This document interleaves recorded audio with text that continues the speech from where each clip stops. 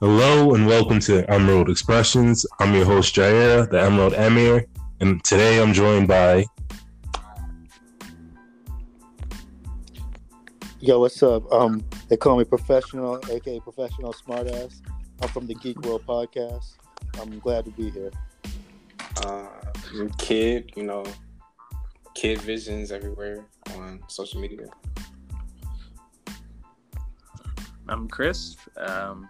You call me Chris, and that's the genetics. Yo, stop laughing, right? I tried. Hopefully we'll also be joined by one more person in a little bit. I sent her the link. Today's topic is a serious one, but it definitely deserves discussion. Today we're going to be talking about mental health and how it's handled by the Black community. So I'd like to preface this discussion by saying that I'm a person who struggles with depression and I have other mental health issues. So I definitely take this seriously and I'll try to treat it with respect that it deserves. Let me first start off by asking this. In your opinion, how do you believe Black families handle the topic of mental health? Handle what? Handle Mental health? Handle the topic. Handle the topic of mental health. How do you being facetious? Like, I don't think it ever comes up in the Black family. I think it's often looked down upon, right? Like you need to go to somebody else. Like your parents are supposed to be the end all be all to your mental health. Like you shouldn't. I feel like it's very, supposed to be kept within the family. Like if you're not supposed to look for outside resources when it comes to mental health. And like we kind of buy into this idea of the nuclear family and being supportive of everything that it comes to mental health. You're supposed to go to your mom if you need mental health. You're not supposed to seek outside guidance. But in buying into this idea, we ultimately kind of shoestring ourselves in that if you have a bad family or, if your parents aren't receptive to this idea of being mental health, then, you're just going to get the same shit. They're going to say, oh, don't worry about it. Don't have these feelings. They're okay. You're just a kid. And they kind of get swept under the rug when it comes to mental health, right? It doesn't pay to go to your parents and to express these issues because they're not going to be heard. At least that's my experience, and that's what I felt, I guess. Okay, who would like to go next? You want me to go next? Sure, you can go next. Well, for me, since we're talking about Black mental health and the Black family, I feel like sometimes it's like it goes all the way back to slavery. Like we come from a long history of trauma and dealing with just like depression and stuff like that, being Black as it is. And when you try to go to your parents, they don't take it as serious because they kind of look at it as a white people thing or label it like that's a white person thing. But actually, that's true. Yeah, I agree with that. It's a human being thing. At the end of the day, we're human beings. At the end of the day, anybody, race, religion, sexuality can go through that. It doesn't have to do with the race. And also, I feel like we shouldn't just sweep it on the rug, but just get help before it's too late. And I feel like when it's nobody takes you serious until you start hurting yourself, and then it's like, oh damn, it shouldn't lead to that far. Yeah, there's a reason why cutting yourself is a cry for help, right? But it's not exactly always seen that way. It's like, oh, you got issues, but you're not helping me with these issues, right? You're supposed to be there for me, but you're not actually doing anything to support me. Yeah. How about you, kid? They basically said like, I don't know who was the last person that was talking. That was Pro or I'm not sure whether you meant like the answer or Chris like adding something on to the end. I really don't because like he said exactly what I was gonna say. Like they don't take it. I'm sorry. I don't want to diminish It's your okay. voice. Like, You nigga. like they don't take it as seriously as they should, and then like until you do something to yourself, but like even then, they look at you differently. You know. Well, in my opinion, unfortunately, it's either something that is like swept under the rug, or like something like every family has I don't know about you guys, but every like black family has that one uncle or cousin or brother who like pretty much is like isolated by themselves, like the crazy uncle who always stays up in his room, or the crazy cousin or whatever, and like people just treat that like it's normal, instead of like saying, hey, Uncle Roy, something's wrong with him, maybe we should go take him to a doctor, or maybe we should like ask him like what's going on. Like they kind of be like, oh that Roy, he's just crazy, and then they go about their business. Or a lot of them, like you guys are saying, like a lot of parents, especially like parents from like who were raised in like foreign countries, or raised in like the Black South, they don't really take it as seriously. Like they'll be like, oh, I'm working so hard, and like they're so focused on working and like vibing and like putting food on the table, they don't really take much time to like focus on the mental aspect of child rearing. A lot of parents seem to have that mindset that providing for you financially is the only thing they need to do. When in actuality, they also need to nurture you like mentally, emotionally, and prepare you to like handle the world that's out there. It's not easy. And then like you guys are saying, a lot of them don't take it seriously until you hurt yourself, or do you do something drastic, and then they're like, why didn't you confide in me? Why didn't you come to me? Yeah, exactly. Like, the times I did try to confide in you, you didn't take it seriously. So I was trained to say, oh, I'm just going to keep it to myself. Yeah, it's like there are these institutionalized caricatures, right? That, you know, you have these cousins who, you know, they're separated away from the family because, you know, we see them as being different because we don't believe, you know, what they are in and what they're going through, because, you know, that's not a part of who we are. And so you always see them as being the other and never being a part of you.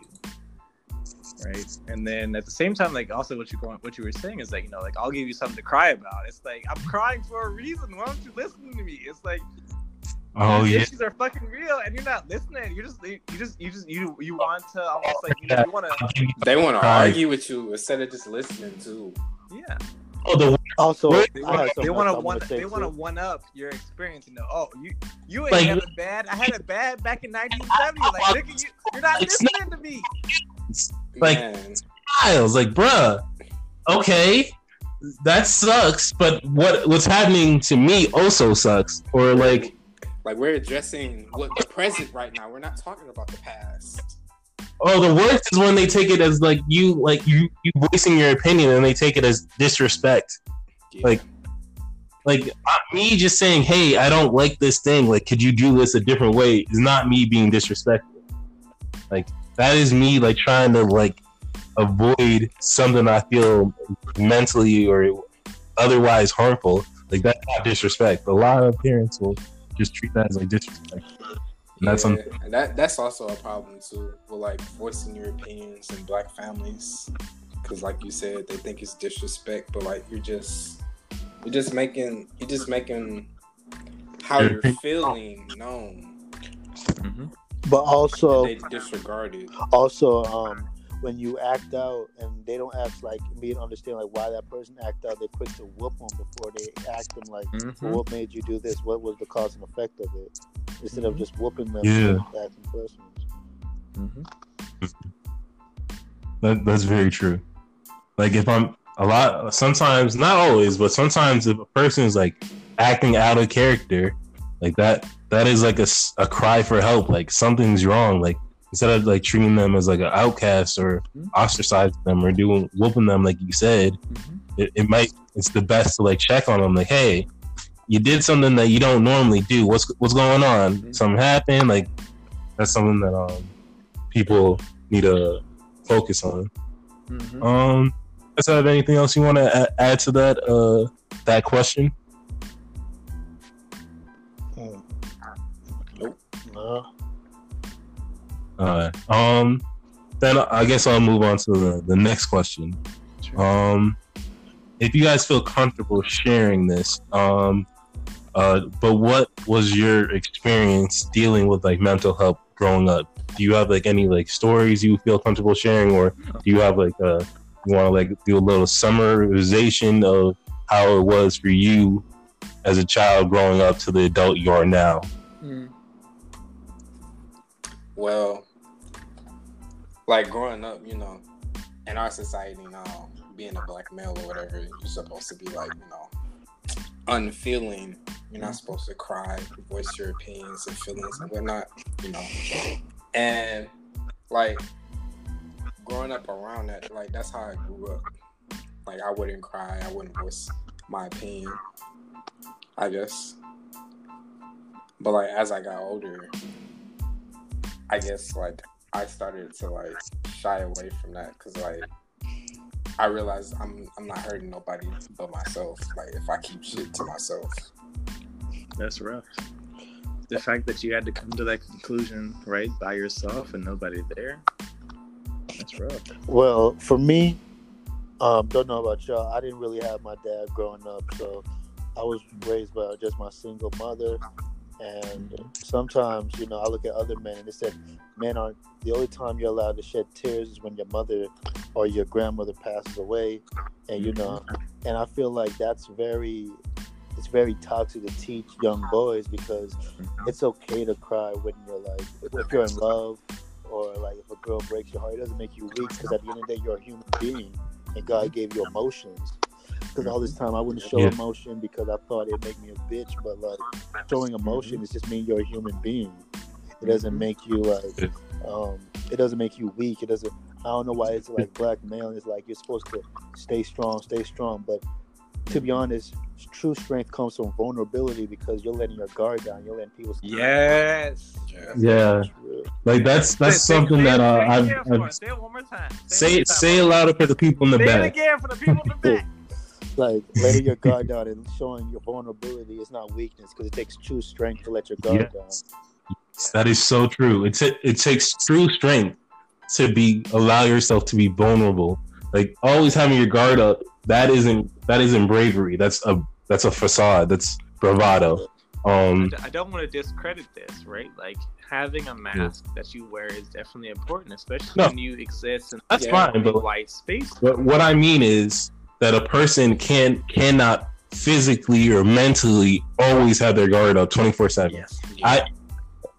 I've done that before, and it's so tiring. It drains you. Like it's hard. It's exhausting being like a positive person. But it's a lot better than just being that negative, cynical, always, oh, what do they want from you? Like I was like that for a long period, around 4 years, and like it just takes it out of you, man. Like, it's not fun. And like I'd rather at least be someone who occasionally like will confide in people or try to be positive presence and do my little thing. Like I'll still get exhausted and I'll take my little breaks, but I'd rather do that than go back to that mean spirited, cynical, everyone wants something from me type of mentality that a lot of people have. And like this is something I want to mention as like a little add on to that, but like men in America account for 84% of the suicides, and I forget exactly what the number is among black men, but I believe that number is even higher. And that's because I feel like that is because men are not allowed to feel their emotions. Like women are allowed to be emotional. They're allowed to talk to things and like what's the word? Vent to others and like, oh, I'm feeling this feeling. Men are supposed to just toughen up, son. Why you tighten up? Why you crying? Bro. I'm not. You have problems? Stop bitching. Like, man, I've dealt with way worse. Why are you bitching for? Like, that's sort of the. But there's something I want to tie into since we're talking about black men and raising. Let me say some real shit. I had a lot on my mind before I even came here dealing with.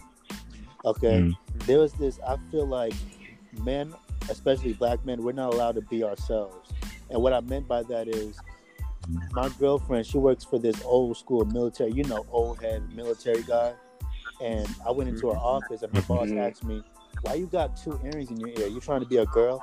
And I said, "No, I think this shit looks What are bad." you, gay? Exactly. And I'm Bro, just like, yes. black men Jesus. aren't allowed to express Oh, can we themselves, just- bro, wait. without being gay. Yeah, we're No, not- Wait. This You is gotta- something that I've seen happen a lot, and like I just recently saw the tweet again, but like there's this one woman on Twitter, this just hateful, spiteful woman that was like, men were there was like a thread of like black men like, oh, drop your skincare routines, and like this woman who was black herself, unfortunately, was like, oh my god, look at this thread. This just convinced me that they're all ugly. Oh, look at all these ugly people. Like, black men aren't allowed to do anything. Like, people are always judging us and like putting us in categories and like If you're trying to take us down for like no reason. Like, these men were just minding their business, and then there were people underneath in the comments like, oh, they're all ugly, or oh, that shit's gay. Like, oh, you take care of your skin, you're gay. Like, bruh. you're not gay, They gotta be realize hating that for no some reason. Bruh. Not do it. Yo, men can't get things that are apparently now gay. Taking naps, having skincare. Taking you see care of the your body, tweet though? eating the right. Did you see the tweet when the man was eating that food and somebody was like, "Oh, this man gay." Everybody was in the comments like, "I guess it's gay to eat food." Exactly, I saw that. Yeah, it's like It's gay to eat gay, food. like, It's gay to like. gay to enjoy food. It's now? gay to yawn. Y'all hear like how it says like, Like, bro, It's gay not to wear Apple This Watch? point, like, Like I can't do my laundry now. Is that gay too? Like I mix colors and fucking white. bruh, you cook in the kitchen, nigga. You're gay.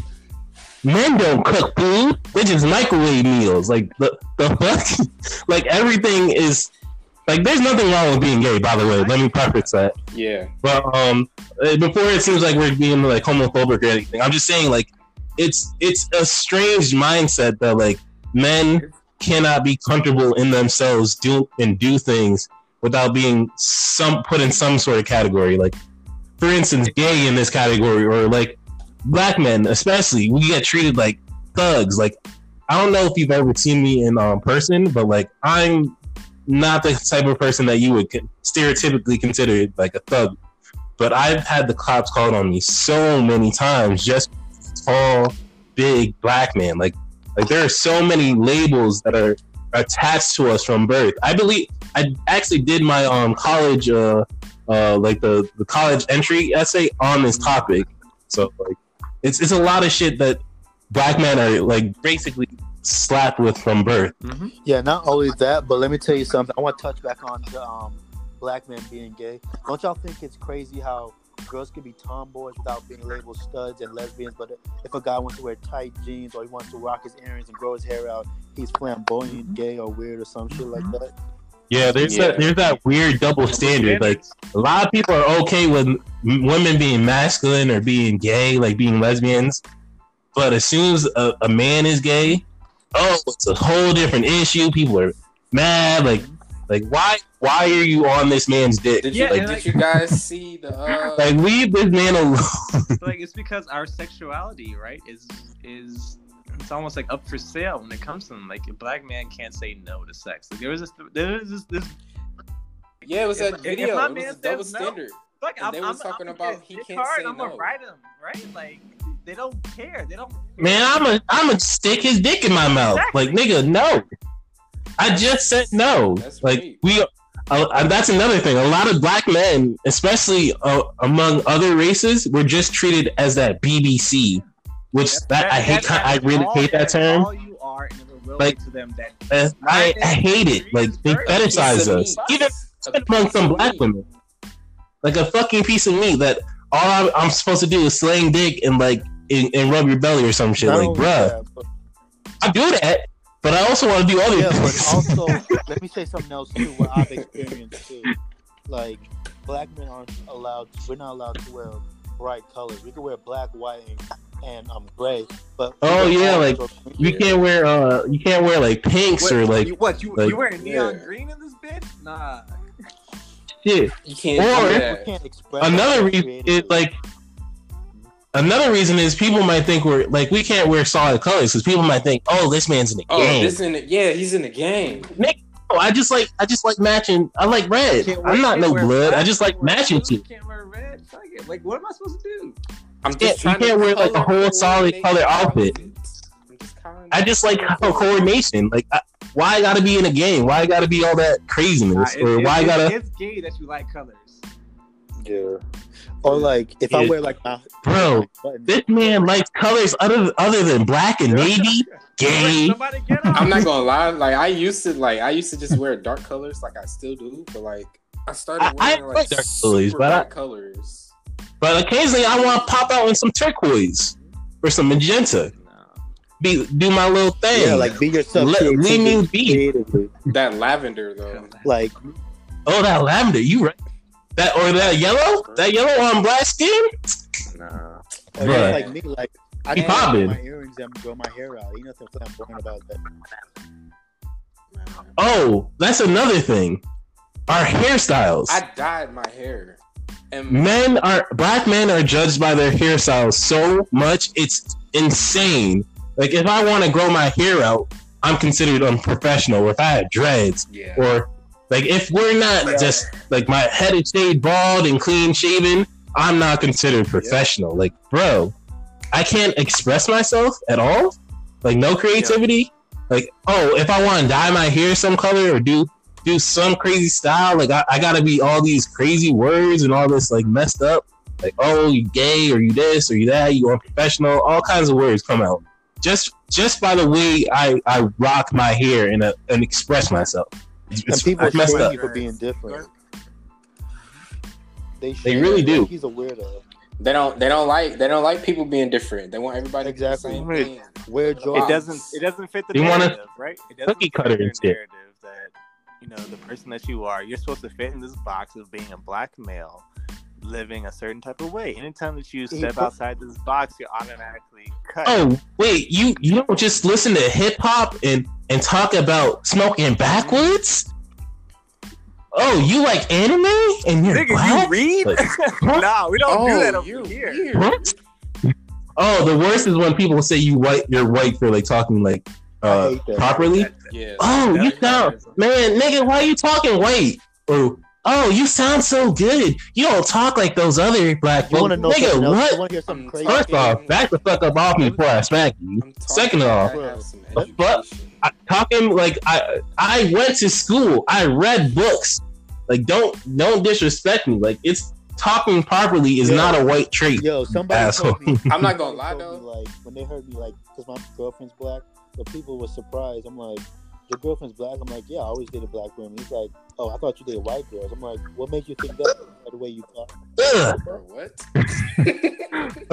I'm sorry, that was just my personal opinion. I'm not really a fan of white women, but like, bruh, not all black men like white women. Not all black men like whatever.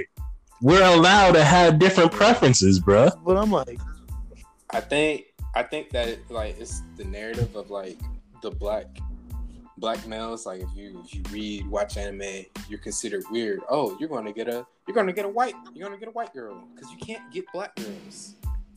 Like that, like black girls don't like anime too. That is a whole fucking myth. Man, there's so many fine black women that like anime. Because you don't fit their agenda. Does anyone else have anything else they want to add to that?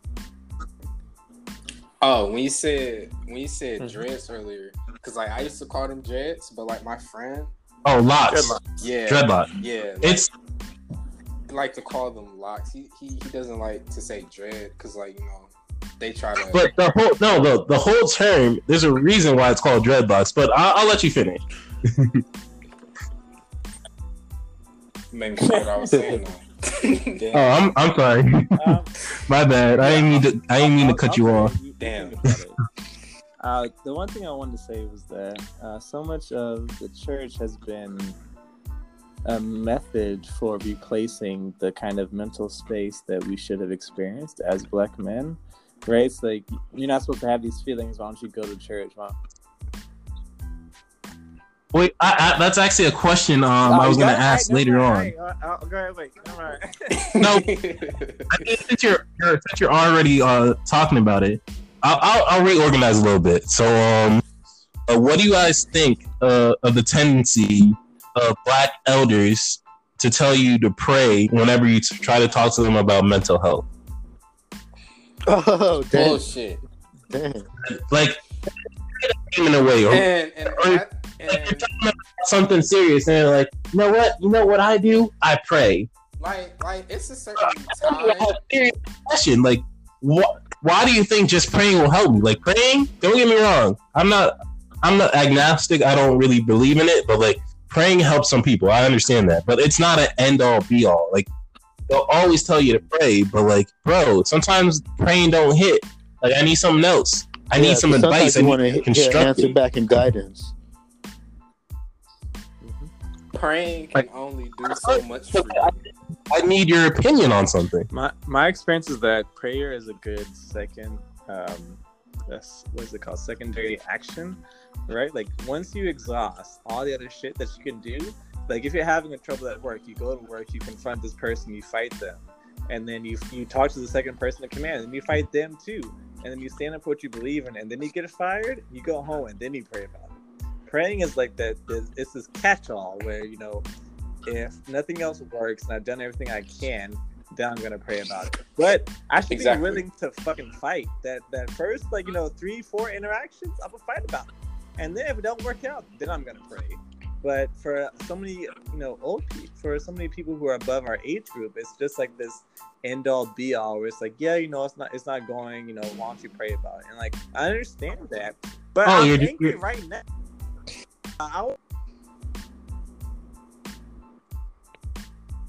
Like, I understand. Like, it can be really like disheartening. Like, I'm talking to you about something that I feel like is serious, and it seems like you're just sort of pawning me off. Oh, just pray about it. Like, I'll pray for you. Okay, thank you. Okay, I also you can pray for me, but can you give me some advice? Like, I would appreciate that. Like, I'm talking to you because I believe that you might at the very least listen to me.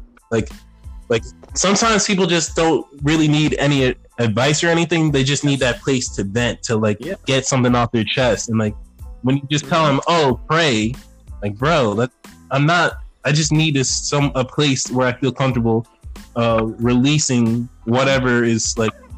I don't need to solve my problem. Yeah, just being be heard. Go ahead. Sorry. Yeah, just being able like to talk to somebody and they just listen, that make you feel 100 times better. But no, that's a therapist, and we don't do that here. That's a therapist, bro.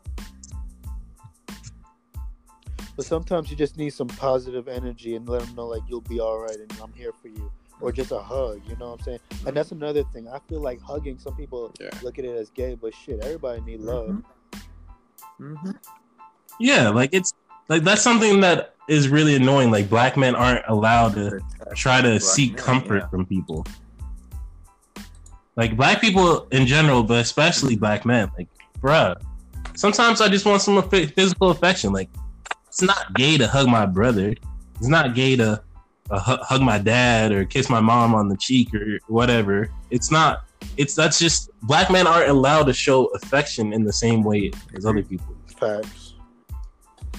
Did y'all see like going around with like Black men when they be in the tub with their children, and then that would be viewed a different way than it would be with a woman? Oh yeah, like you're not allowed to show affection to your own child, like, bruh. Because I feel weird. Like, especially in these Tyler Perry movies, since we're on the topic of religion, I feel like sometimes it's used as propaganda. Some of it's true, but some of it's like, do you notice how the Black man is like for colored girls, Black men get abortion.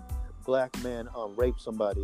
Black man threw the kids out the window. It's like, what the fuck? This is like the rape beast mentality. And it's like, to people who don't even met a Black man, they're like, it's pushing a false propaganda and giving us like negative stereotypes. Because Black men are the fucking oil that run this country, right? Like, somebody's got to run it. And it's on the back of Black and brown bodies in the fucking prison industrial system that makes this entire fucking country run. Like, For Colored Girls was a horrible movie. every black man. It's like they had a black man on the down low, and it's just like, yo, it was nothing but black man slander left and right. You think shit's sweet.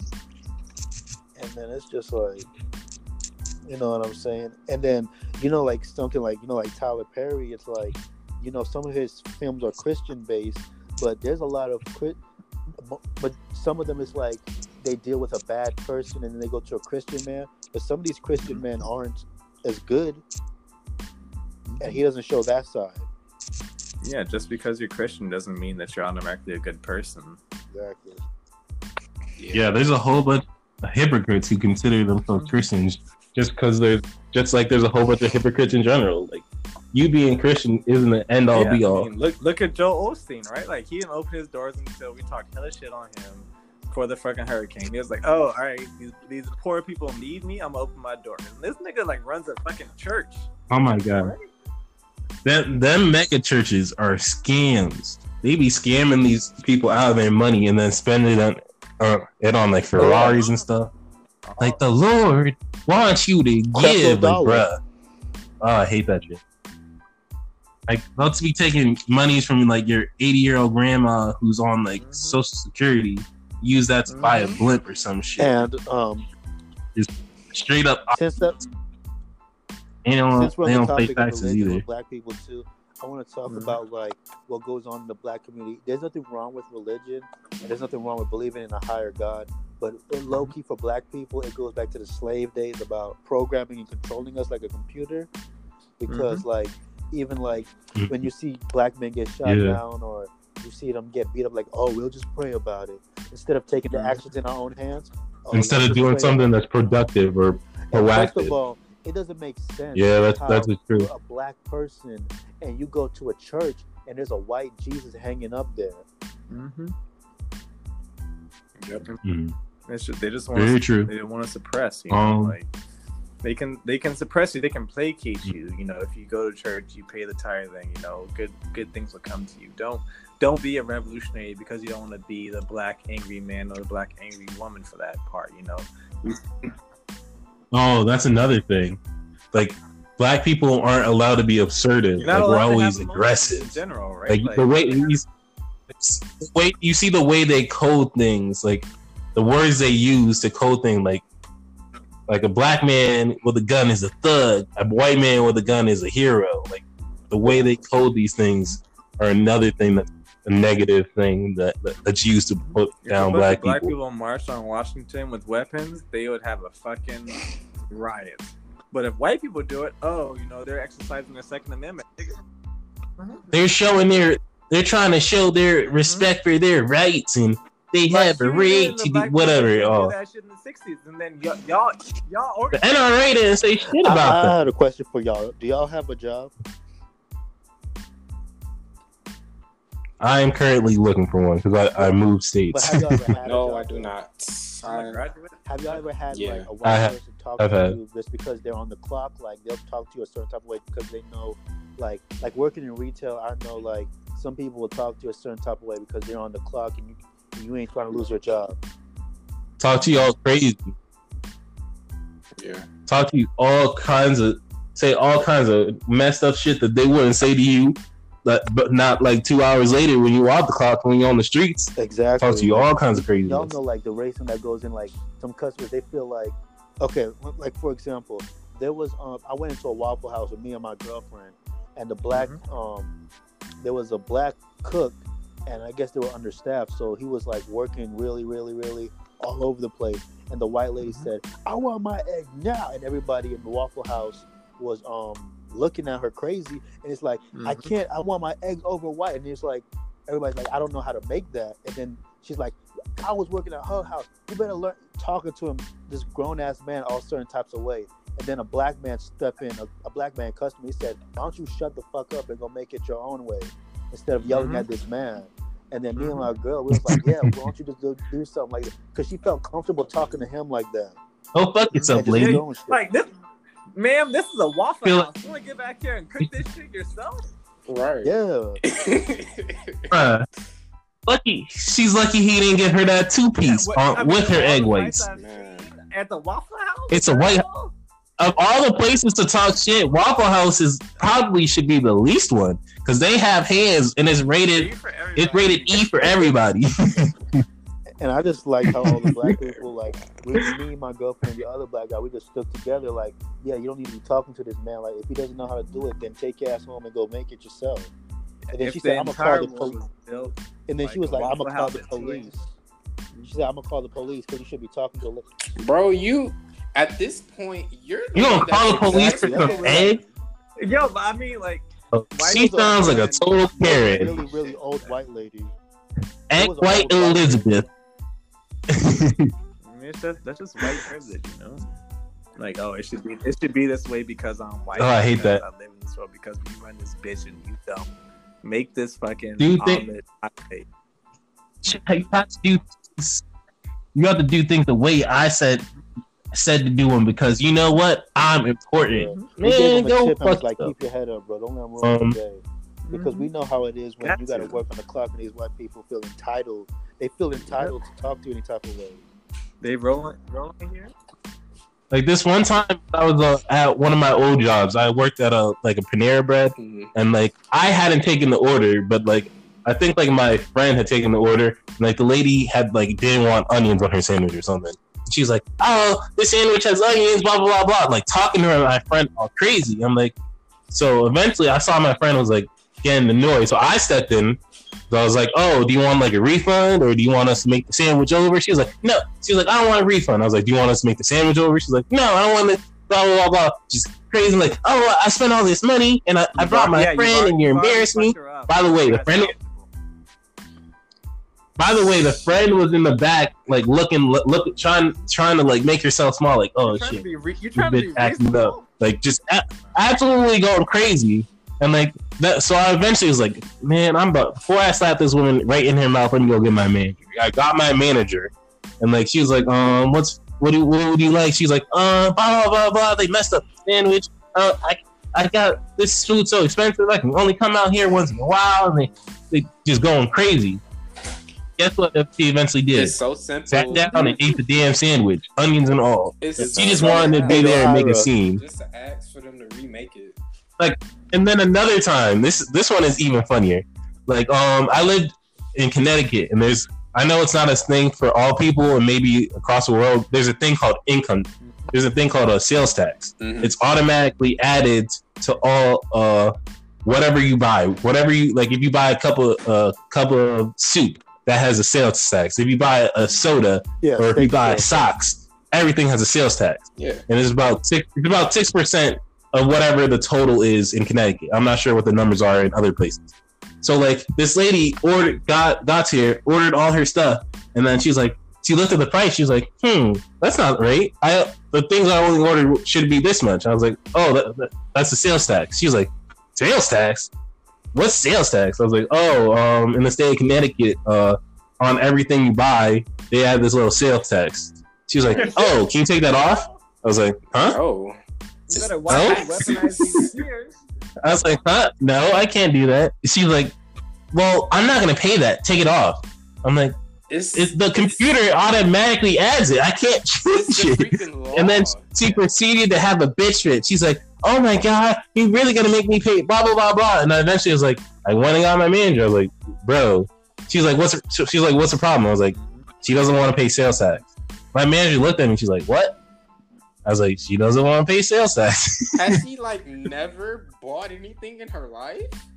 I mean, like, I understand, like, there are certain states that don't have sales tax. Like, I believe Texas. Like, she could have been from out of state. I wasn't not aware of that.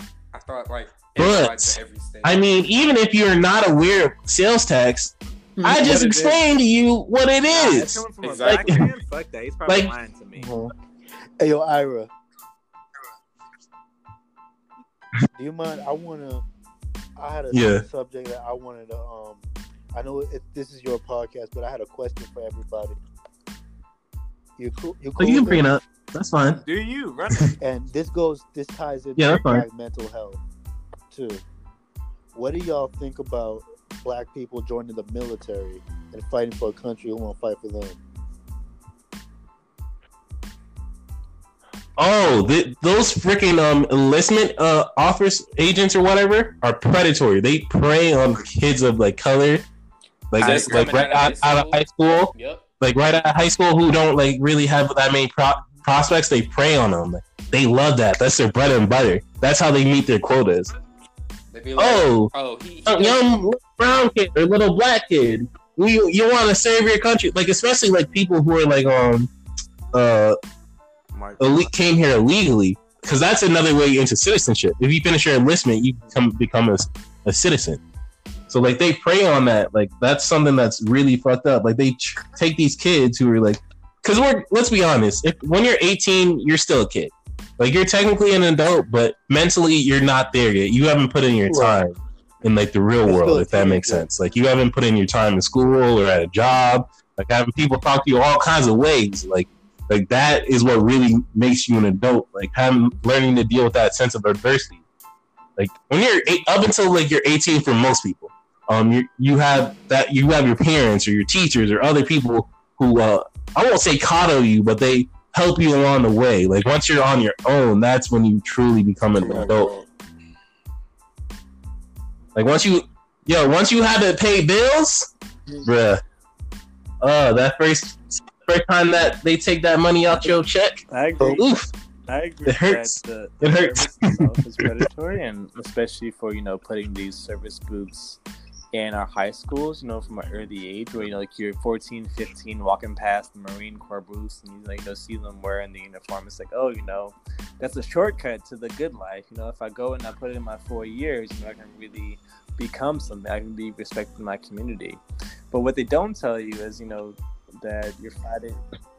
That one, yeah, and you could die. You could die, and like but, it's very easily getting back to a country that doesn't give a fuck about the rest of the world, right? Like you could die in some foreign country shooting at people who you personally have no problem with. Like that's one thing. B, the job market for veterans and like the mental health. Like it's funny you mention it, but like mental health for like veterans is absolutely atrocious. Like the VA is, but it is terrible. The Veterans Association or the Veterans Administration is awful, just absolutely awful.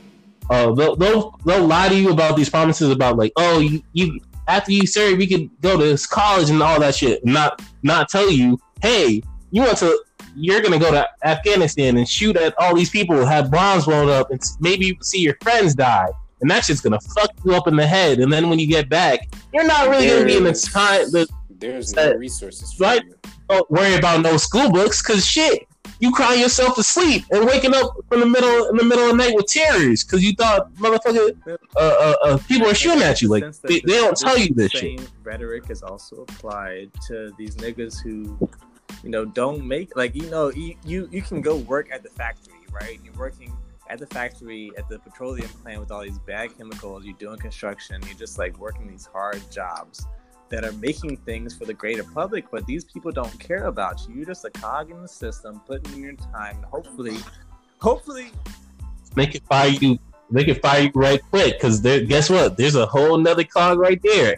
That boy didn't barely finish high school. When you age out, sign him up. When you're 32, 33, you can't be this hard nigga no more. You gotta go find your back's all fucked up. Your knees are fucked up. You got a crick in your neck. You got bad ankles. Yeah. Guess what? There's a young buck who's 18, ready there to take your job. They don't care about you. You're just here to serve a fucking role for them. And once you're done, they're gonna ship just you another off number. You're a number. Yeah, go ahead. You're a number in the system. And if that number ain't producing, they're gonna replace you with another number. Yep. That'll start producing green signs or blue signs now.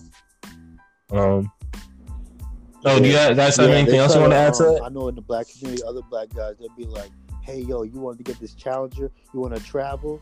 You want to that's what they like to do too. Oh yeah, the fucking Camaros. Yeah, man. That's how most people go. I mean, yeah, it's a status symbol, you know. Oh, you drive a nice car, you driving this Camaro You're around. traveling. Yo, you got bad bitches. That's I seen you became- at the club last that's- Saturday with this nice fucking car. Where you get that from? Put me on. It's became like a norm. Like, bruh, it's so bad at this point. It's a What? meme. Yeah. Like, if you see a Camaro out on the street, you think it's either a cop or a soldier, or someone with a small dick, or a mixture of the three. Well, I can't really say like, cause like where I come from, cause like I live in Detroit, and so like everyone has Camaros and Scats. And Oh yeah, cause y'all be making the cars. Yeah. Yeah, they still do. Yeah, Detroit What's going sad out is, sad, like, unfortunately. see black soldiers, they get, you know, if they die overseas or something, the country, they'll put a flag over them, and then they'll. But these people are still turning around and being racist at the end of the day, Mm-hmm. instead of doing something to change. Racist inside of the military. Hell yeah. Oh, there's definitely a whole bunch of. The way I see it, like the military is Mhm. just like prison, except you go somewhere else. Right? Like you got a rank, you got a name, you follow your own, you know, the sect that you belong to, you associate with other black people. Like the only thing that separates you. Military just another gang. gang, I agree. Same with the cops. Mm-hmm. This is a gang with They don't authority. look like you either.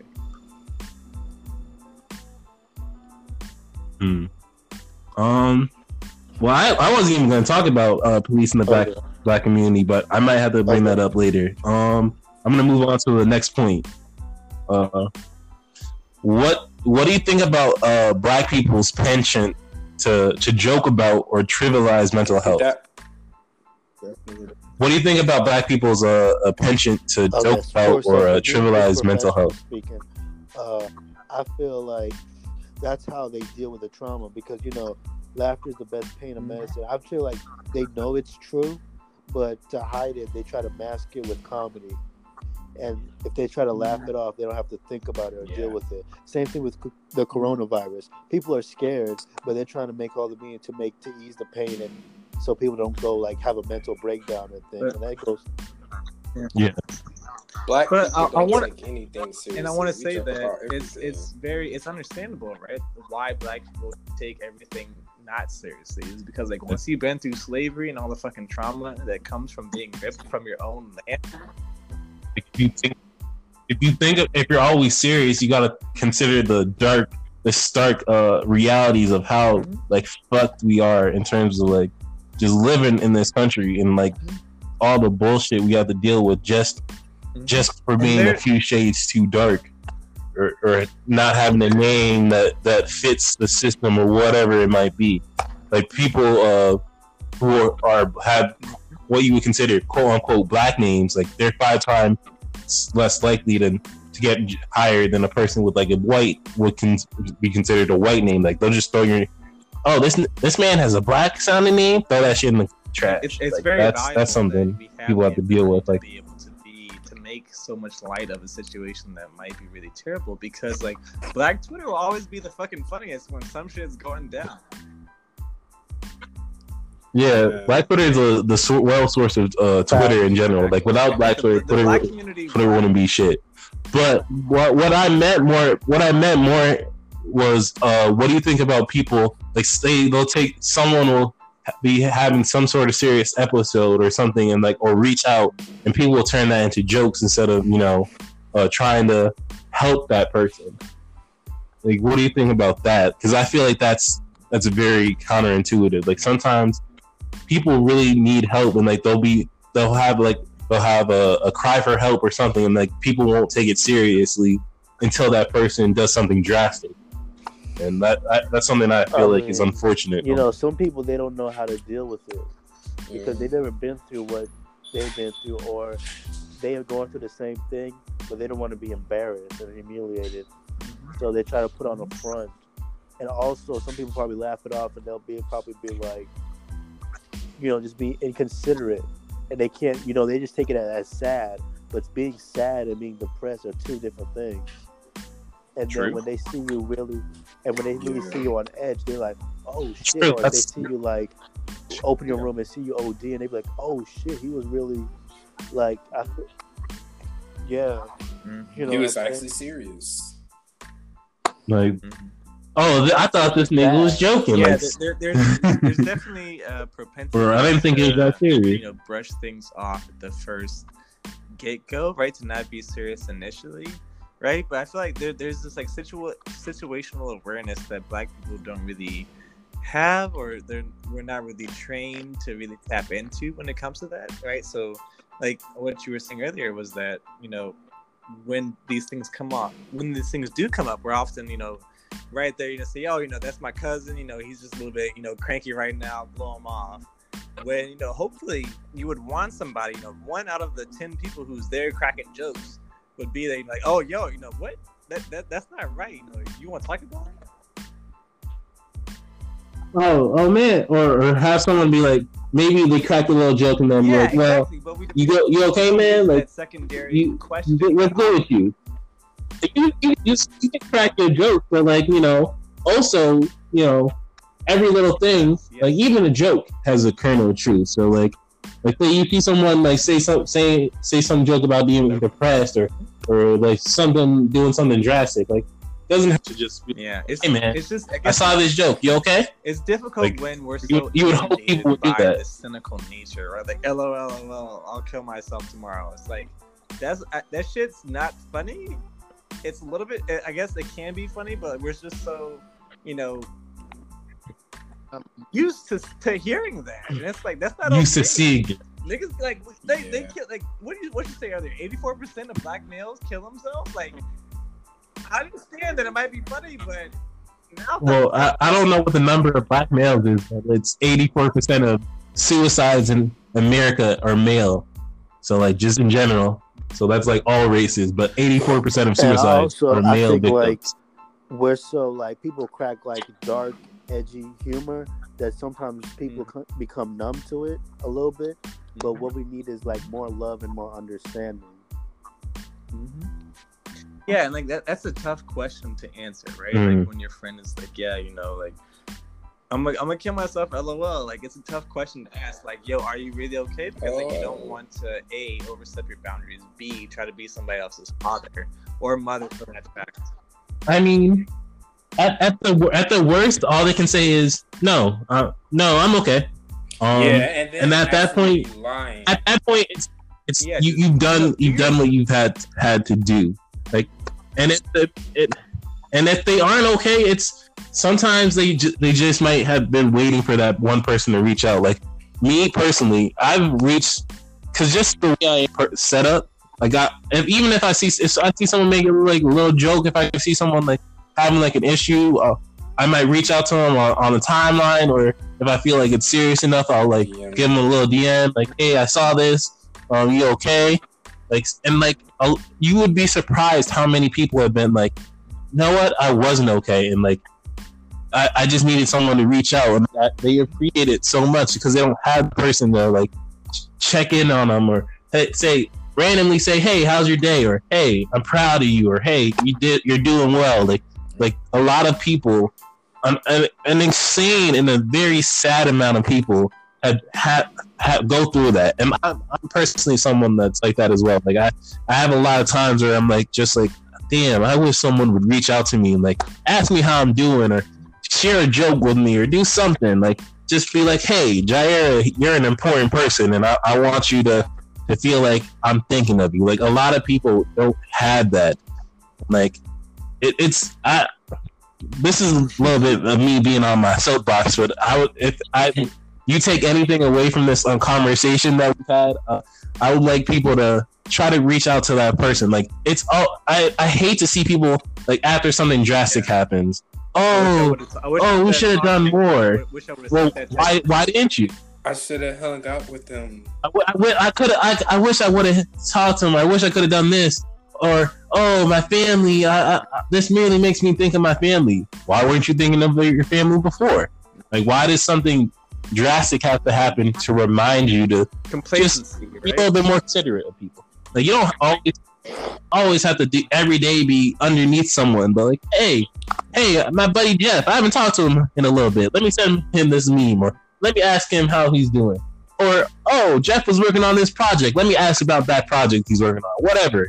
Just do that little bit. That reach out. That is something I implore you people to do, because like I said, you might not think it's important. It might not be important to you. It might be a little thing to you, but to other person, it might be extremely important, and you'll never know if you don't ask. That's something that I ascribe to. And then it's like, like with celebrity deaths and artists and stuff, like when those usually happen around those times, it's like when people actually reach out to other people, like to check on them. Like, why do you have to wait until somebody? See, no disrespect to the person that died, but like I kind of hate that. Like, why does this person who you do not know inspire you to do something that you should have been doing already? Like, it's sad that the person died, and like I understand it. Maybe you want to do something that would make them proud or whatever, but like, if it takes a person's death to motivate you to do something, you're not doing well. You already fucked up. And say that the only reason as to why it might take a person's death is because of the reasons that we've already been talking about, right? Like, if you're not allowed to have these emotions, and then somebody dies and it affects the rest of the world, and it's like, oh, all these other people felt emotions, so now I'm kind of like given the green light where I can express these emotions. I'm willing to take these steps. Well, yep, I can understand that. I understand that, but guess what? You should be more in tune to your feelings. If you're so numb to the world, it takes a literal death. It's not that I'm numb someone to the world. It's that I'm not allowed to take a literal death for you to be like, hey, I have feelings.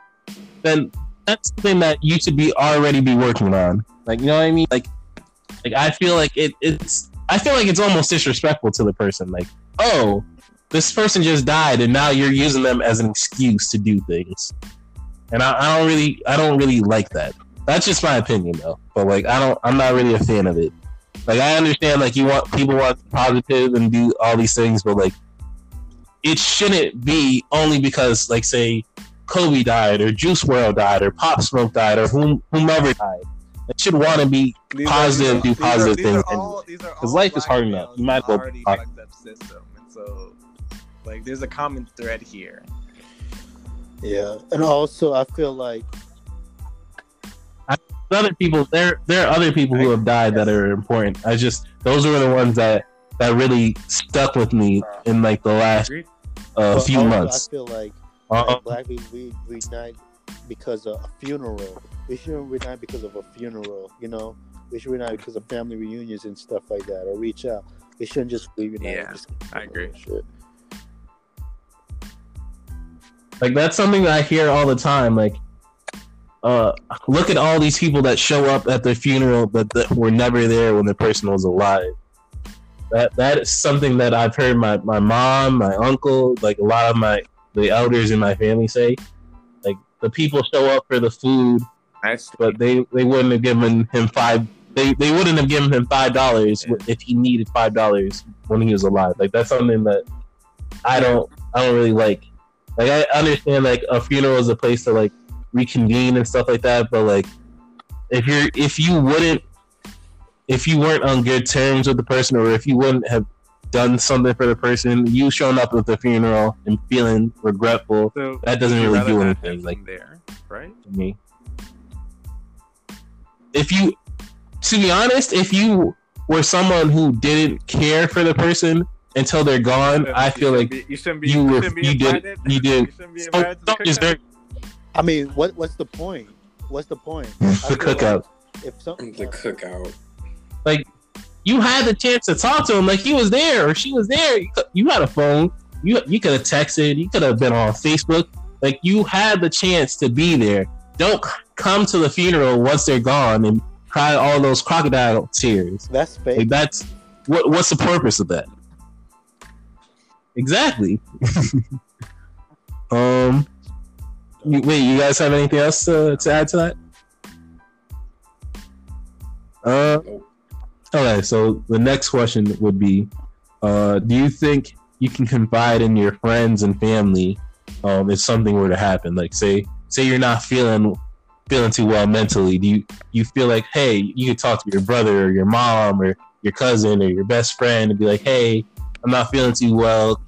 Maybe you ask them for like, maybe can you try to do something positive for me, or you just vent to them, or whatever it may be. You feel like that's something that you're able to do. Sorry. Go ahead. I feel like my older sister, because, like I said, she's understanding. She's not from the older generation, but she comes off more of an understanding instead of a judge. Like, she tries to find a solution instead of just like, oh well, she's just a solution maker, and more understanding. So that's somebody. Also, my girlfriend, because she went through depression before, and she works with mental people too. So, I feel like it was that's good. It's good. I'm happy. I'm happy to hear you have someone you can confide in. Would the rest of you like to chime in on that? About these kind of things, right? Like, you're my friend, you're my sister. I've got these fucking issues. I'm gonna talk to you about it, and I don't really care whether or not you care, because like, this is my space. You're related to me. We've built this friendship. Like, I know we talk about bullshit every single day, but if I need this space, I'm definitely gonna monopolize this space. Sometimes you gotta talk about real nigga shit. Like, if you can't talk about real shit with a person, are they really that important? I can't come to you with some real shit, cause like it. Go ahead. Bruh, man, sometimes I don't want to just be sharing dick jokes or talking about fucking girls or talking about whatever it is, whatever the relationship is. Sometimes I gotta be able to tell you something real, and if I can't tell you something real, then why should I invest in you?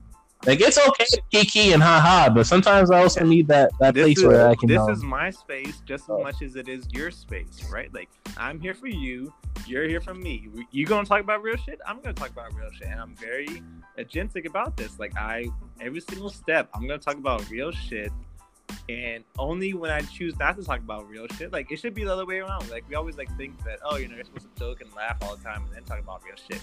No, I'm gonna talk about real shit all the time, and then when I laugh and joke, it's gonna be light, right? Because like, so much of my being is real shit, and so much of my being is not the joke shit, right? Like, I'm gonna have to go to work tomorrow. I'm gonna have to deal with racism. I'm gonna have to go to work tomorrow and deal with being a black male in fucking academia. I'm gonna have to deal with all this real fucking nigga shit.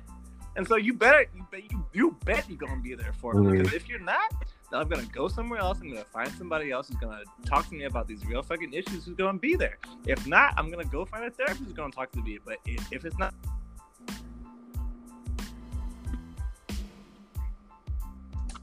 you don't get the kiki and ha and if I can't say some man, I'm not feeling too well. You know what I mean? Like, they're hand in hand.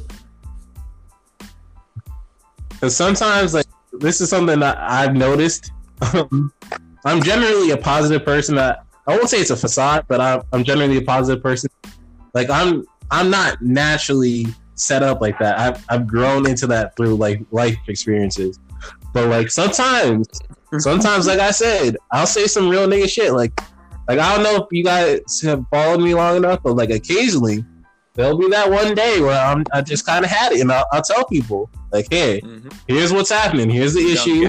Here's why I'm not fucking with you. Like, here, like sometimes I'll make these posts. It won't be talking to anyone specifically. But I guess some people will feel like that. Sometimes I'll say like for instance, I'm a person that unfortunately I suffer from depression, and I have some inadequacy issues that I'm not sure where they came from. Like, I have a lot of trust issues and stuff like that, and like it can be hard for me sometimes because like I feel like I'm superfluous. Like, people are fine without me. Like, I'm not really one of the people on something other, and like that shit can be real tough, and it hurts. And like, sometimes I'm generally positive. I'm generally the person that will reach out to you. I'm generally the person that tries to check in on people. But sometimes I'll just be like, man, fuck you guys. Like, nobody trying to do the same thing for me that I would do to them. Like, it hurts. Sometimes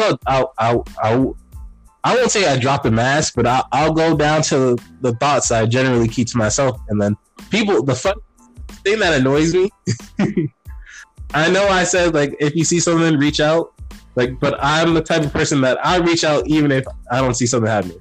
The thing that I dislike is people that see something and then they'll reach out to you, be like, "Oh, what's happening? Like, I'm here for you," and then guess what? 2 days later, they forgot about you. Like, I hate that. Like, what was the point? Like that's happened to me a whole lot. Like, hey, I'm here for you, and then when I talk to you about real nigga shit, guess what? You up and disappear. Or if I reach out to you and try to joke your joke, like you ain't there. Or like if I'm not the person who's actively always reaching out to you, you will never reach out to me. And like I feel like I don't like that. That's mostly the reason. Like I'm not even gonna say that. I know like of a lot of people, they know of me. Like we talk here and there, but like actual friends, I have like a few that I actually talk Should to. be that way, right? Like you don't want everybody to be your friend. Like if you've been friends for longer than 5 years, keep them. If not, cut them. Yeah. I don't have any friends, unfortunately, like, for a few months. But like even then, like people you think were your friends, like they're not for real. And I felt that. It's always sad. Like occasionally I'll come to the realization, oh shit, I invested all this effort into this person, and they really aren't worth it. Mm-hmm. They not even. It's never fun. You're undesirable, or you're forgettable, or you're not worth that person's time. Like they don't treat you as an asset. That's never a fun thing to deal with. Like, I mean, it's happened to me quite a lot in my life, unfortunately. But like, it's not something you eventually get used to. Mm-hmm. It hurts every time. Like, yeah, you might plug it out, but like, damn, that shit really cuts deep sometimes. Yeah, like, damn, I really thought we was cool. At this point, you know, especially if people like that. It can be hard, but like I was saying earlier, you sometimes you just gotta take those L's because it's a lot better to open up and take that chance, be that brave person, and maybe you get a little hurt, but it's a lot worse than like just keeping your guard up and not trusting anyone and not having fun. Yeah. That's just tiring. I don't want to do that. I be wary, but I always look at life like the worst somebody can say is no. But like if you don't ask or speak on it, I'll keep very true. Acting and like, keep pushing until somebody tells me no. Right? Like my default state is I'm gonna ask the question, and it's up to you to tell me no. Yep. Yeah, I definitely agree with that. And like, yeah, you just hope that there will be you people, know. Around you that you pick the right people, and innately, who will say yes and be open to you. But if you don't, then they're gonna say no, and good, fuck it. Like, thank you for saying no. Thank you for communicating. Thank you for being open about your feelings. I will, lean into this, and I'll go find somebody else. Like, it's not your fault. I don't take it personal, but like, it was on you to communicate, and you've done that. And so like I can't really fault you for being open and communicating with me. And like I feel like we demonize communication so much, where it's like, oh, she ain't texting me back, he ain't texting me back. Like, they were busy, but like hopefully, like if they didn't text you back, then that's communication in itself. You should read into that and fucking move on. Yep.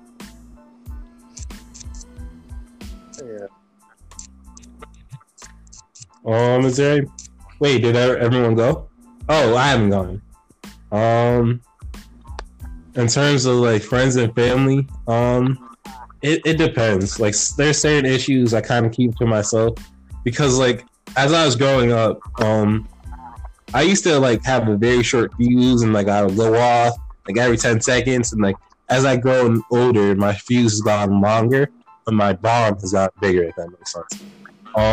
When I was younger, I used to always tell people how I felt, and this is something that I don't like, or you're doing this, or whatever the situation might be. And like as I was growing up, my family would always tell me, "Hey, the world doesn't revolve around Jair. Like sometimes people aren't gonna care what you think and stuff like that." So like if you hear that enough, eventually what you internalize that. Like, why would I tell you this if you're not gonna care? Or like, maybe let's say I do share something. Like maybe they would tell me either they wouldn't be helpful or they would actively like be like, oh, that's not important. Like do stuff like that. Like eventually, if you do that enough, you're gonna train me to not want to confide in you. So like certain issues I'll talk to my peoples about, but like there's a lot of stuff that just floats around in the brain of Jaira until like it gets really bad. And like it's an unfortunate thing. It's not really the most positive. I wish I had someone that I could consistently confide in about these things. Like I try to find these people. Like that's something that's cool about the internet. Having the internet and that little sense of anonymity, makes it a little bit easier to share these things than with, say, like a person you know IRL or someone whose family, something like that. Like it's easier to tell these people because like you have that little sense of, I might never meet this person in real life. So I'll try to read in real life those things and like like it doesn't always work out. Like I still don't have someone consistent, but like it's unfortunate. But you have to make do with what you have in life. Like I'm not just gonna let that shape me and make me not want to do things and like stay by myself because I've done that before.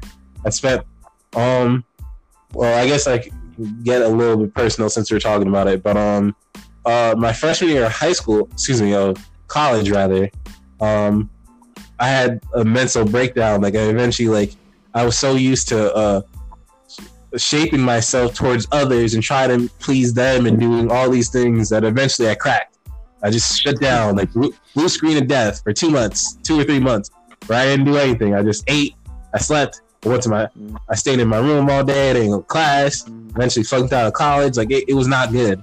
And then like after that, I thought I had built all these like relationships that I could rely on, and like it turned out to be almost smoke and mirrors. Like I literally went weeks or months without anyone contacting me, and then like my pride, even though my pride hated it, because I really hated it. Like, why should I have to reach out to you? But like, eventually you get lonely, and like you reach out to these people, and then like they wouldn't give me the response I was needed, or they would reach out, they talk to me for a little bit, and then slowly pillar off and flake off and like ghost me. And like that happened for a long time, for a period of around 4 years of me just pretty much I wouldn't say I was even living, I was existing. Like I would wake up, I would go to work, I'd come back to my house, I'd watch my little shows, I'd eat, I'd go to sleep.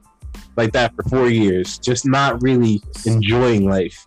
And like I said, the entire time I was mean and bitter and cynical. Why should I do this? Oh, the world did this to me. Oh, blah blah blah. Like all this negative. Like this person is talking to me. They must want something from me. What do they want from me? Like I was like that for a long time, and it was not positive. It wasn't bring me anywhere.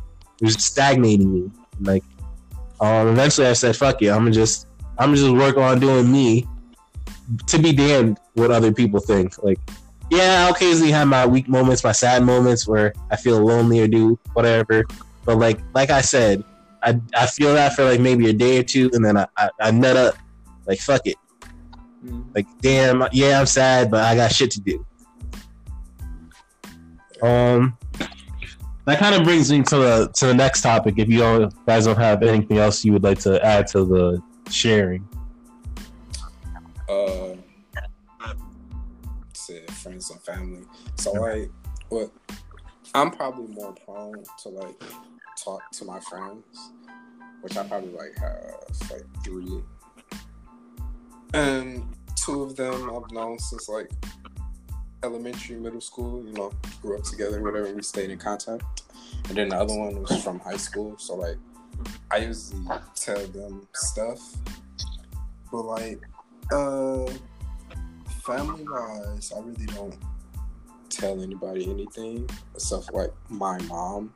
But like before with my mom, I wouldn't tell her anything. But like during high school, because like you said, going through shit and all that breakdown, like last senior year of high school, just going through shit, was going to class, yada yada yada, and so like, I had to talk to her, and let her know it was like going up, and like ever since then, like we're closer, but like I'm more prone to tell my friends before I tell her, but like if I do tell her, that's all I want to say. Yeah, that makes sense. I'm pretty similar. Like there are certain things I'll confide in my family, certain things I'll confide in friends, and like certain things I'll just keep to myself. But to move on to the next and final question, what are some coping methods that you guys use or that you think works well for you? Just to like help, maybe someone else out there might be struggling with something similar to you, and like it might be helpful to them. So like, what are some things that you do that helps you get through whatever it is you might be going through? Art. I was gonna recommend getting pets because like maybe a puppy or a cat, they'll love you unconditionally. So I know somebody who had I gave somebody that, and they like they're in a more upbeat mood, and they're depressed, and it's like it cut down a lot. And you know, dogs will love you more than having that other life in the world also gives you a reason to be productive. Like, hey, I want to just stay in bed all day, but hey, Rufus needs to get fed. Rufus needs to go for a walk, stuff like that. And then animals can sense like when you're not in the people will turn their back on you, but you're they'll try to comfort you and show you love.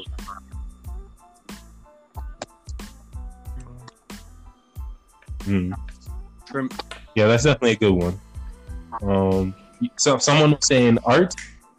Yeah, I said art. So like with art, with me, that's everything. So like, you know, music can't never steer you wrong, bro. Like, yeah, listening, like it don't matter what it is, rap, like sad. Like sorry not to cut you off, but I have this is a trick that I do. I have this playlist that I associate, like it's like, you know how there's songs you associate with certain memories. Like when you hear that song, you think back to a certain time. I have this playlist of songs that I associate with good memories, and then whenever I'm feeling like really down, I hit the playlist. Like, oh, listen to my happy playlist, and like you're basically almost tricking your brain into thinking, oh, I remember this happy time, and then eventually, oh, I feel happy. Like that's what the concept is. Like you're playing these songs that you associate with good times, and hopefully your brain will start remembering those things, and then eventually separate themselves from the memory, but keep the happy feeling. If that makes sense. It's like a mixture of like white noise and meditation, right? So being able to find these same memories that you just brought up, right, through music, but you know, being able to center myself and being able to kind of, you know, strengthen my own core and my own emotional stability by having a place that I can routinely come back to and say, you know, I'm not out there, I'm not, you know, of the world that's going on here. I am my own person, I am my own being, and I can sit here, you know, I can cross my legs and be outside of all of the things that are going on for, you know, for 10, 15, 20 minutes, or even 30 minutes, right? And so once you really, then it becomes, you know, accessible. It's a switch you can flick on anytime you want to, you know. If, you know, everybody else is talking about some other bullshit that you don't really care about, boom, you know, I'm flicking on the meditation switch, and so I'm meditating. I'm thinking about things that I care about. I'm really leaning into my thoughts and my own experience and like separating myself out. If that might come through, you know, watching anime, or even like, you know, jump roping and just like, you know, singing these songs like in my apartment, and just like being happy and being loud and just like leaning into the things that I care about and finding my own happiness. That's what really matters, you know, to me. And it can really strengthen your own being in order to have the switch where it doesn't, you're not queuing on these worldly, you know, interactions that you're hungry for. You know, all of this like sits within and internal, and really being able to explore this is a privilege, and I'll agree to that. You know, it's hard to really develop this switch if you know, it's hard to think about meditation when you're worried about, you know, 19, 20, 30 other things. You know, cannot pay the bills tomorrow. You don't really have time to meditate. But if you can, you know, build it up gradually and you find the space and, you know, really build it into your own your schedule. Yes, a daily routine. Schedule. Like, not to get religious, but like when I wake up in the morning, like I pray and like I find time for myself, and like I just kind of I value my time and my space and.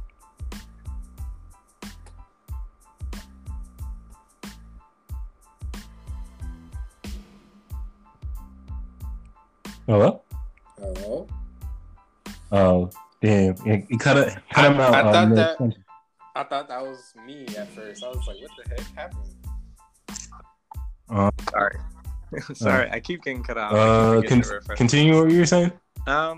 Yeah, so like having a daily routine where like you wake up and like you put on this armor where like you're protecting yourself and your own mental health, right? So like you find time to separate yourself and like you know what you're getting into when you go to work. You know what you're getting yourself into when you leave your room, right? So like separating out who you are when you're in your room, when you're by yourself versus who you are when you have these other when you have these other interactions, right? So do you know who you are when you're not, with your family, when you're not with your friends, when you're not being out in the world? Who are you when it comes down to it? When you go to sleep at night, who are you then? And can you find that person when you wake up in the morning? Can you find that person, through prayer, through meditation, through all these other things that can really protect you from the trials and tribulations that you're willfully going to put yourself in, for the next, 18 hours of the day, Can you, and then also it's like a check-in in the morning. You wake up, you check in, you say, okay, this is who I am, this is who I want to be today, this is who I'm going to be when I go into the space. And when you come out of the space, when you come home from work, you say, okay, I'm checking out, who was I today, who do I want to be tomorrow, and like how can I, process the feelings and emotions that I've had throughout the entire day, right? That's smart. Well, for me personally, like I said, I have that happy playlist. I tend to lean into my hobbies when I'm feeling down. So, like, for instance, I watch my shows. I watch YouTube a lot. For me, like this podcast, this is one of my hobbies. It helps. This is my day when I record my podcast is usually my best day of the week because I'm able to have this time to express myself and maybe hang out with friends and like have these discussions like that. That's like another one of these times that's good for me. For me, I'm very much a fan of music. When I was growing up, I was always someone that was extremely interested in music and like the making of music and behind the scenes stuff. And like when I was looking at colleges, I wanted to do that, and I sort of let other people discourage me from like pursuing that. So like in like the last year, like at some point, like I said, I had been in a dark space for around 4 years, and at some point, I'm not sure what, but last March around this time, something in me clicked, and I was like, you know what? Fuck it. I'm tired of being all this negative and not really doing anything and like stagnating. I'm gonna focus on things that I enjoy. So like I started doing research, getting into beats, writing, doing all these things. Like right now, I set goals for myself for this year. Like eventually, like I'm trying to grow this podcast into something. Eventually down the line, I want to be able to have my own setup, do my own music. I want to make YouTube videos. I want to make my brand, the Emerald Emirates, into like a multimedia thing. Sell merchandise, do all that stuff. Like these are the goals I've set for myself, and like I lean into these things. Like when I'm not feeling too good, rather than just letting, because that's one thing people don't really understand. Nothing is nothing is an island. Like energy is energy. Even negative energy is energy. You just have to figure out how to convert it from something negative into something more productive. Like when I'm not feeling too great, guess what? I'm gonna write down a couple of podcast topics, or I'm gonna watch a few shows, or I'm gonna listen to a few songs and that I feel like inspire me. Maybe write down a few lines if I'm in the mood. Like I'm gonna do something. Maybe work out. Just the things that I enjoy and I lean into when I'm not feeling my best. You know the reason as to why you're doing these things, because there is a greater goal, because you realize the fact that this is only temporary, right? This negative energy is temporary, but I can turn it into positive energy if I work hard enough, if I lean into what this energy is telling me, and if I really make it my own. I can really do something worthwhile, and that's what matters. That's something I like to tell people. Like, I know life is hard, and like these really dark moments can be really hard. I've been through them quite a few times. But like, that's the thing I always tell people. Like, I know it's dark for you right now, but like, eventually the sun will come up, metaphorically. Like if you need someone, you can reach out, maybe have someone help you, do whatever. But like, the negative doesn't last forever, and like, life's hard. I'm never gonna say it's easy. It's not easy to do these things, but it's worthwhile. You have to. Sometimes you gotta give yourself that kick in the ass. Like, damn, I'm real sad today. I'm gonna let this feeling out. I'm gonna allow it because it's valid. Like, I'm not gonna just say, oh, this sadness is fake or whatever it may be. It's real. There's something happening. It's good. Take that time to sit in that, process it, but like, do it for like a day or two. Anything more than that, you're wallowing. After that point, you have to do something to like, okay, here's what the problem is. How can I change it? Or if I can't change it, how can I pull myself back from the situation and focus on something else that is more positive or more productive? That's something I definitely tell people to look into. That's the mindset I try to use. Like, it doesn't always work. Obviously, nothing's perfect, but like, sometimes you just gotta give yourself that little kick in the ass. Like, hey, stop being sad. Use that sadness and turn it into something. Like, it may sound like I'm being oversimplifying things, but like that's kind of the concept. Like, yeah, you can be a little sad, but like a day or two. Anything more than a day or two, and you're milking it. Like, it's a little bit harsh. I'm a little bit blunt, but sometimes you just gotta go to the base of the problem. Be a little sadness. Do that for a day or two. Feel it, but after that, you gotta move on and do something else. Because that point, you're just holding yourself back. I was saying earlier, like with art, music, listening to it, or like, write down whatever you're feeling, like those random words that describe whatever you're feeling. Try to make a song, poetry, And I feel like, yeah. If you like it, draw. Try doing something. Do something with whatever applies to you. Maybe you like singing. Maybe you like dancing. Maybe you like painting. Running. Maybe you like weightlifting. Maybe you like I don't know, painting. Maybe you like just cracking jokes with your brother. But you gotta do something. Lean into whatever it is that makes your day go by a little bit quicker and feel a little bit positive. Motivated or like more prone to like create shit. Like, I feel like I create my best like pieces when I'm sad. That's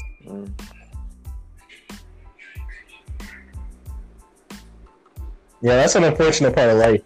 Like I don't know if you've heard the line, but there's no such thing as a happy comic. Like, we're all depressed. Like, they get their jokes from being sad and like having these things that they have to go through, and that's like sort of making jokes is their way of coping with like these feelings. So if you've ever noticed it, a lot of these comedians, especially, like they'll have these overdoses, or they'll kill themselves because like they were dealing with these demons the whole time, and like joking was what helped them subside that demon. Or like these artists, like these musical artists, like Amy Winehouse, Mac Miller, or Kurt Cobain, all these people. Like, that's something that's very prevalent, like especially among artistic people.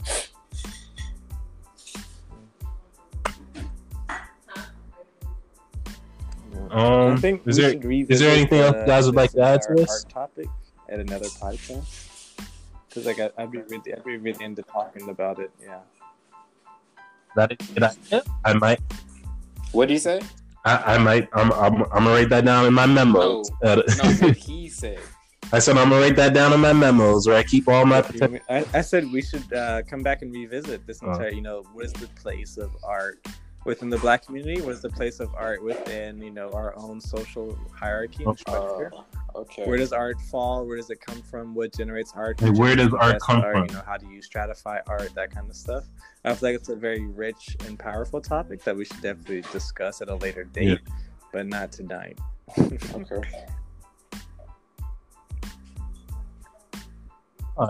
That is a very good point. I'll write that down. Well, if there's not anything else, you could, if you guys have anything you'd like to promo or maybe shout out, you can do that before we sign off. You want to say like your Twitters, or maybe if you have a YouTube channel or something of that to that effect, you can shout those out now. Kid Visions on everything, but Kid is with 2 D's.